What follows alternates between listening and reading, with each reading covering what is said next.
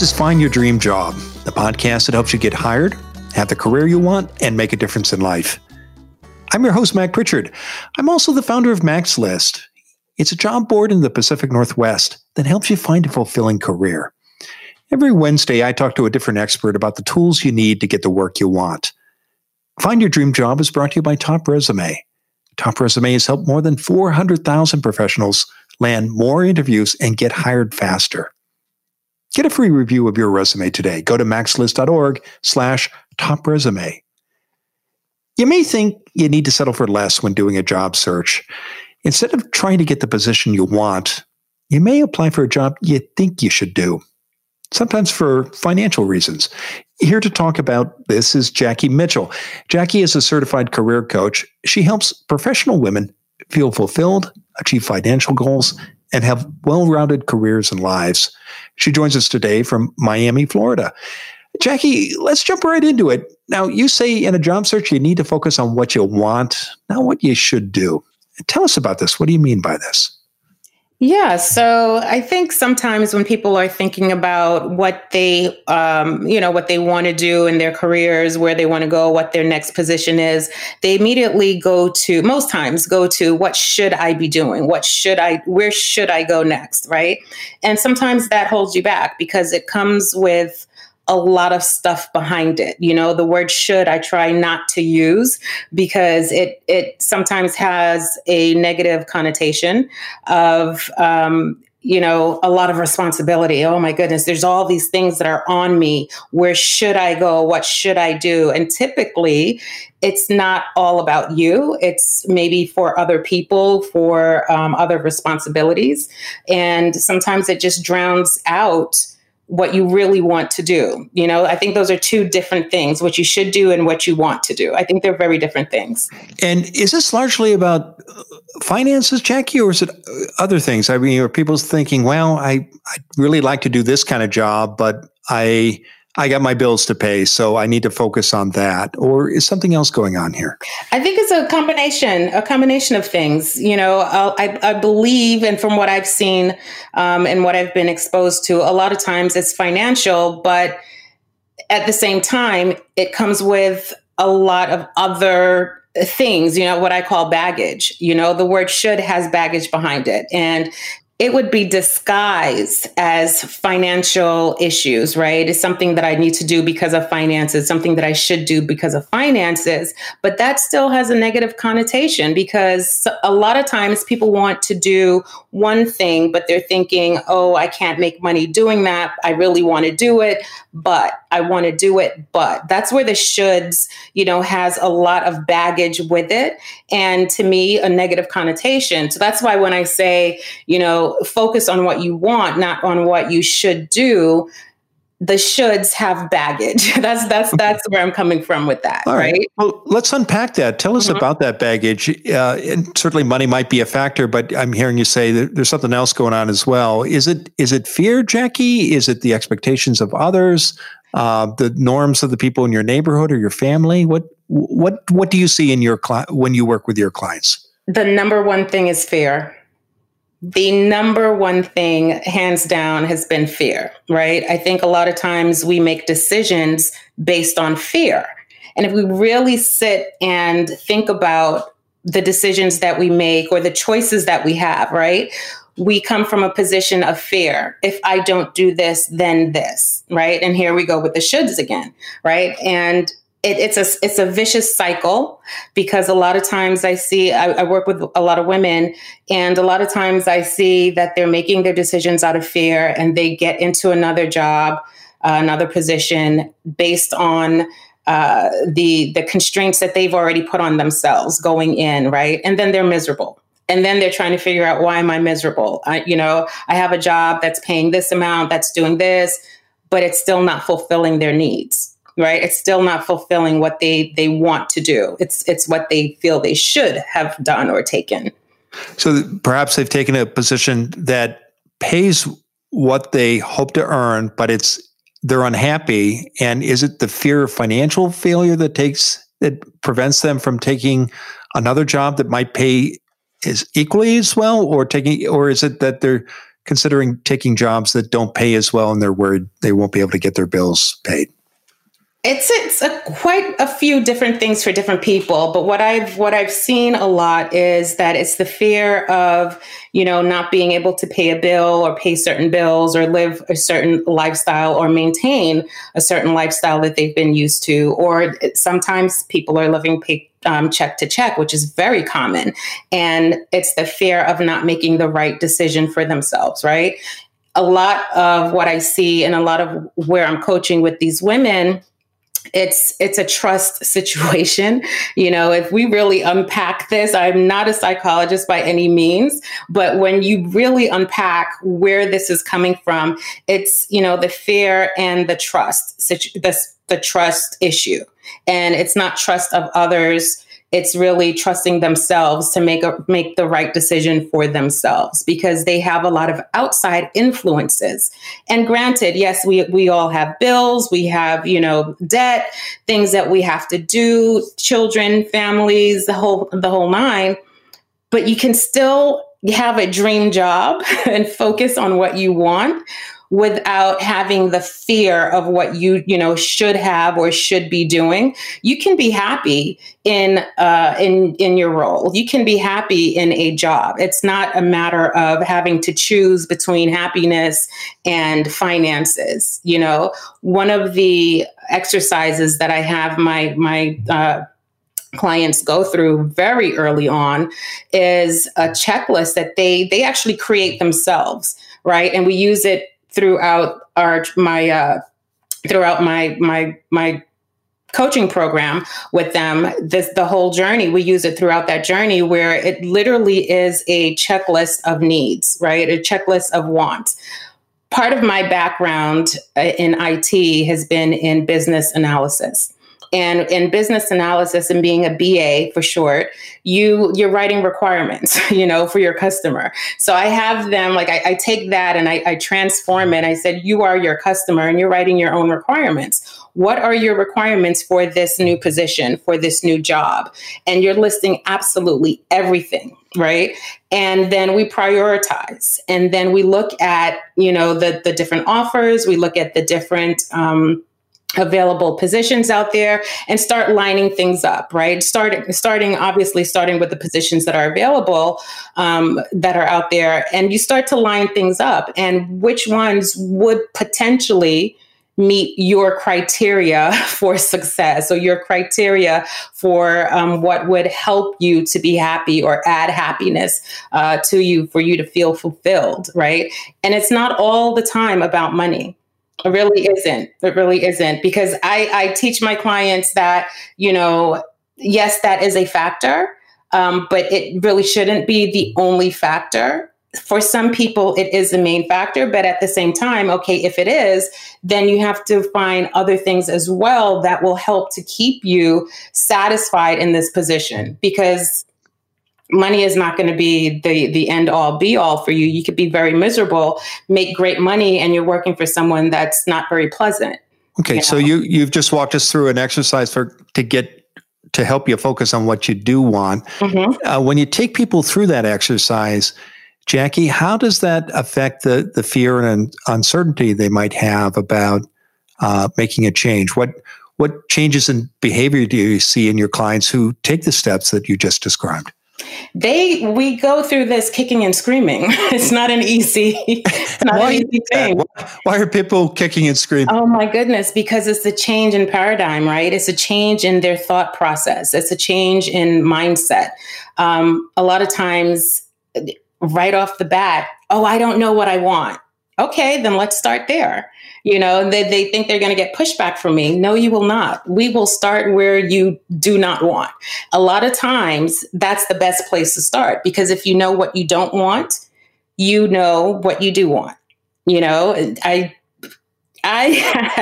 walk me through that, because I'm curious here, because I think I understand what you're saying, but you're saying, okay, people resist at first. They're not clear about what they want. So when you have somebody make a list of what they don't want, how does that help them understand what they in fact do want? To me, it's so simple, because it's easier for us to talk about the things that we don't want. What's unsatisfactory to you? right? Once you look at that, to me, it's black and white. There really isn't a gray area with it. Because we go deep, I go very deep with my clients. Tell me exactly what it is you don't want, or what are you coming from that really, pulled your chain? What was it that you didn't like about this thing or that position or that person or that job, right? What was it that you didn't like? Well, those are the things that you don't want, right? Right. So then conversely, if you don't want to be in an office all day, it would stand to reason that you would want a position that you don't have to be in an office all day. You are looking for flexibility. You get what I'm saying? So yeah. If you don't want a long commute, then you probably want to be able to walk or take a short bus ride to your next job. Is that the logic? It is, because I think a lot of times with women, sometimes, and I think we've been conditioned, and I'm speaking very general, to not speak up for ourselves, to not be comfortable with expressing our needs and our wants. So a lot of times it's hard for us to say what we want. And it kind of goes back to what I just said. It's easier for us to talk about what we don't want. It's easier for us to talk about the negative. But I take that negative and we flip it to the positive. Okay. And then it's the mindset shift. All right. I want to pause there, and I want to talk more about that and what you do next with your clients after they've identified what they don't want and how you help them turn that into what they do want. And I also want to talk about the process itself, because when you first described it, I thought, wow, this is so linear, so logical. And then you said, and you have to take people kicking and screaming through this. So I want to hear more about what some of the barriers are as people go through that reflection and how you help your clients overcome them. So let's take a break. And when we come back, we'll continue our conversation with Jackie Mitchell about why you need to focus on what you want in your next job and not what you think you should do. Your most valuable asset is your time. How you spend it determines how quickly and easily you'll find your next job. You could use your time reading books and taking online courses in order to learn how to write a good resume. Or you can save your time and ask an expert for help. Go to maxlist.org/topresume. The professional writers at Top Resume know your industry, what hiring managers care about, and the key words that matter to applicant tracking systems. Go to maxlist.org/topresume. With enough time and practice, you could learn those skills too. But instead, why not rely on an expert and focus on things only you can do, like practicing for your next job interview? Find out for yourself what Top Resume can do for you. Get a free review of your resume today. Go to maxlist.org/topresume. Now, let's get back to the show.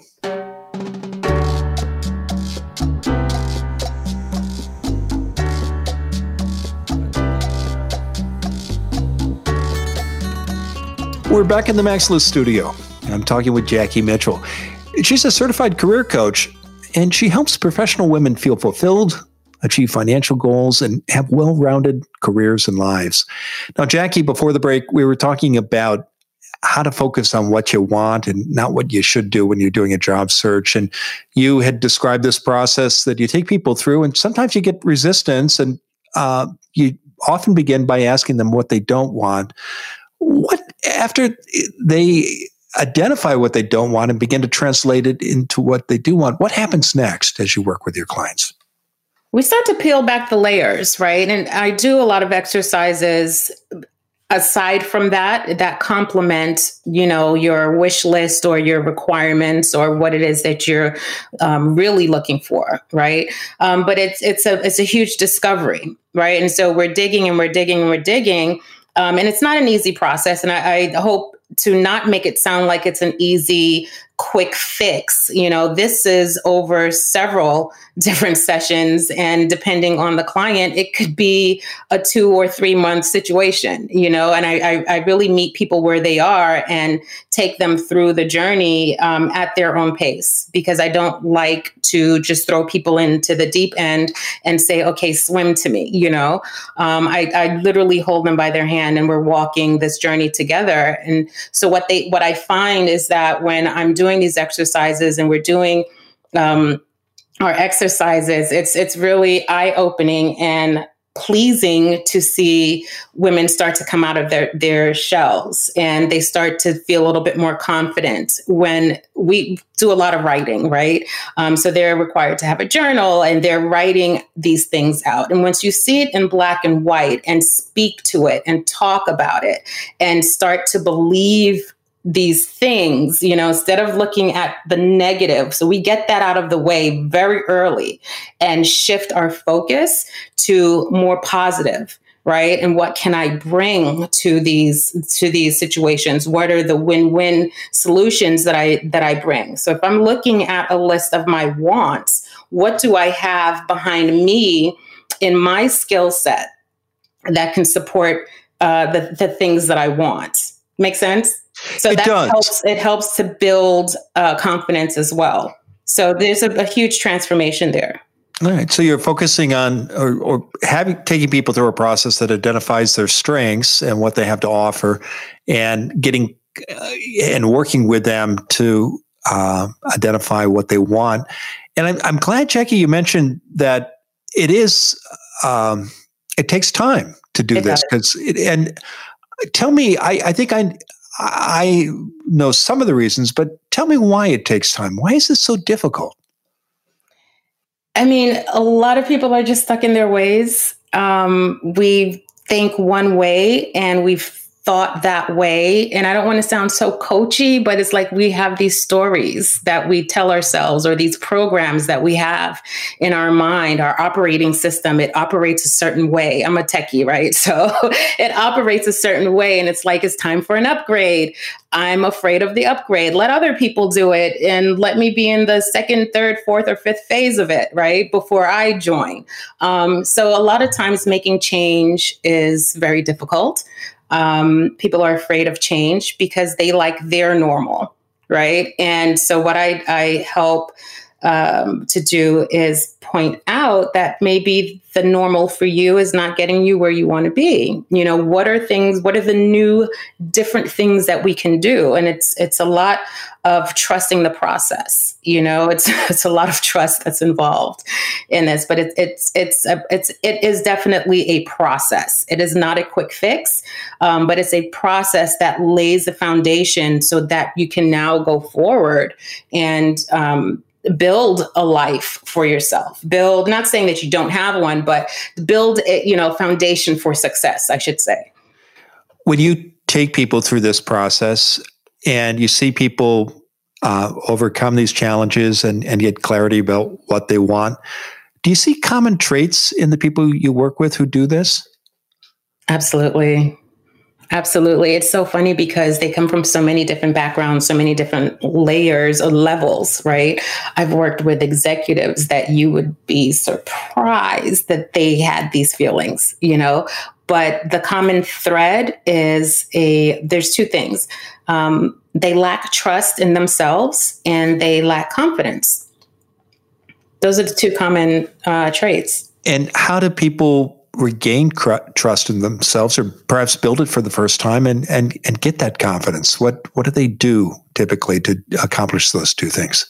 Oh my goodness. I do so many exercises with my clients, things that I've developed, trial and error, but it's mainly through best practice, So I take a lot of what I've learned in project management in IT, and I translate that to people and people, processes, and things, right? So it's really interesting because when folks are going through the process, when women are going through the process, I could see that light bulb moment when they realize, oh, this works. Well, let me try this. Oh, that works too. Not saying that everything is going to work, but the majority of things will work. And so they see we do small wins. I had a mentor, CIO one time tell me, and this was very early in my career and I didn't know what it meant. He's like, yeah, we go after the low hanging fruit. I'm like, what are you talking about? I'm talking about software. What are you talking about fruit? It's like, no, we go after the low hanging fruit. And that always stuck with me when I realized what that really meant. We go for quick wins, so I literally meet people where they are. And just in conversation, in talking to women, I have this thing where I listen to what people are not saying.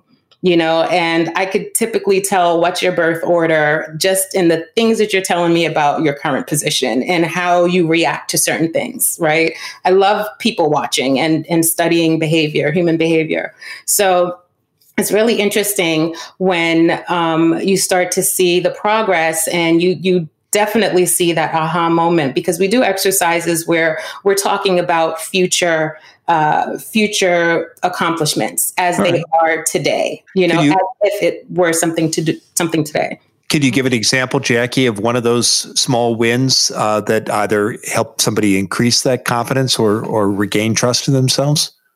So we do a lot of writing. I will have women literally sit down and, depending on where they are, they will either do a list of 25 things that they do very well. Doesn't have to do anything with career. Just, it doesn't matter if you braid hair well, or if you can make a mean pasta. It doesn't matter.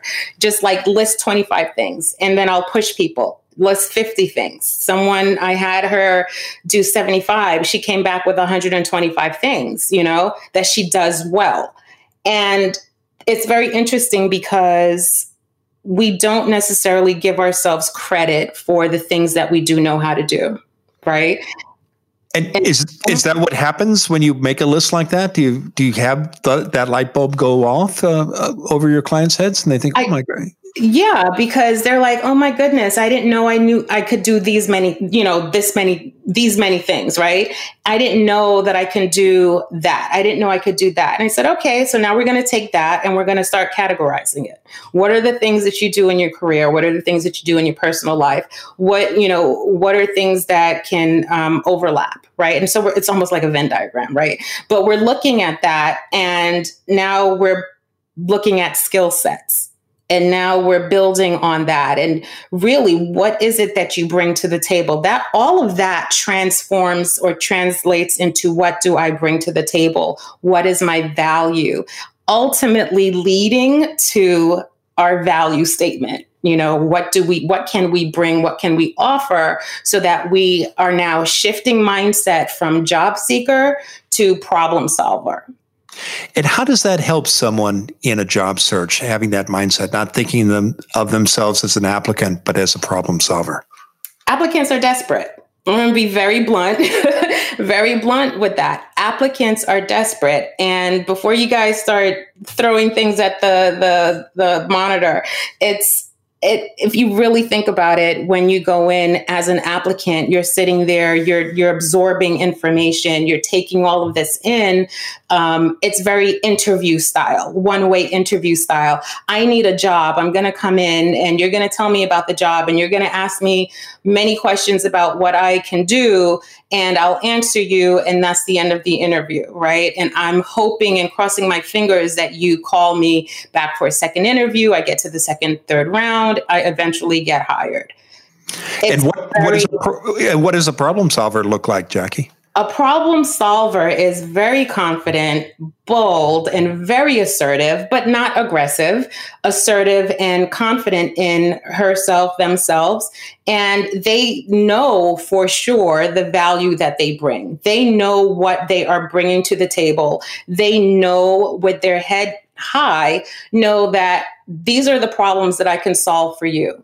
And they're seekers. They go out and seek opportunities that align with what they can offer, right? And so what they're doing, they're looking to see where can I best fit and what could best fit for me, as opposed to casting a wide net and hoping that they catch something, catch fish or catch, the eye of a hiring manager or recruiter or something to that effect, where it's like, okay, it comes back to the should. I should be doing this. Let me send out 10 million resumes and hope that I get a bite. And that's the absolute wrong way to go about it. It's a different mindset, Absolutely. And we were talking at the first segment about fear, and we talked about financial consequences, living paycheck to paycheck. But another kind of fear that I would guess is very prominent among your clients and people who take the work that they think they should do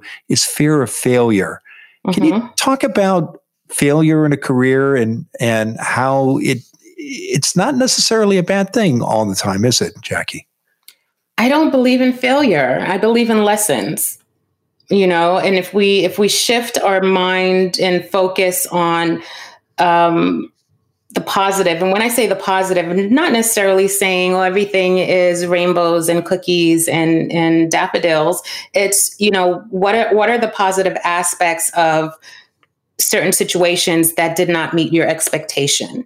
Because failure to me is a lesson. And a lesson learned is something that you will now take and apply, it's applied knowledge, right? It applies somewhere else. I honestly do not even like the word failure. I don't even use that with my kids. It's like, what's the lesson in this, right? And once you learn the lesson, you may not get it right away, but it will come to you, right?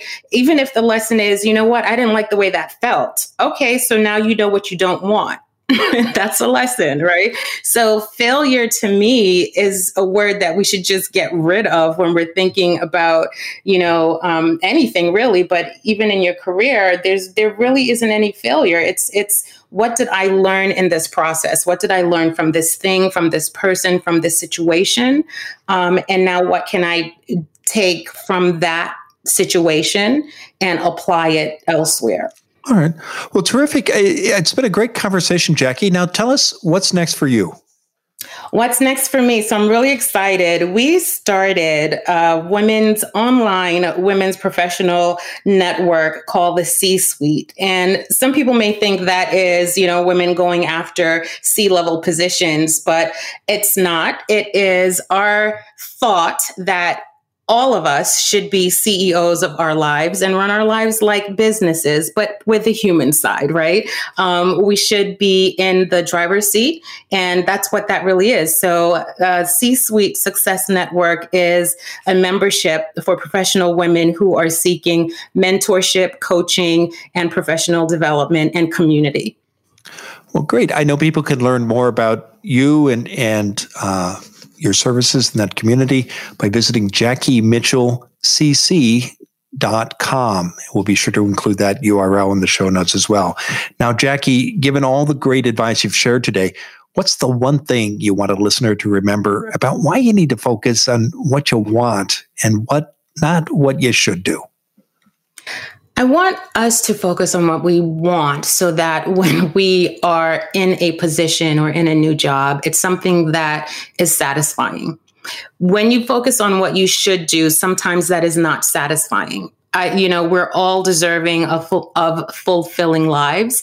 And usually what you want is something that is fulfilling to you. And now it's about, okay, how do I line everything else up? Or how do the other pieces to the puzzle line up so that in its entirety, it's fulfilling? So if we focus a little bit more on the positive and what gets us going on a day-to-day basis, I think we can live a better, more fulfilling life and go after positions in a mindset of as a problem solver. It's much more beneficial.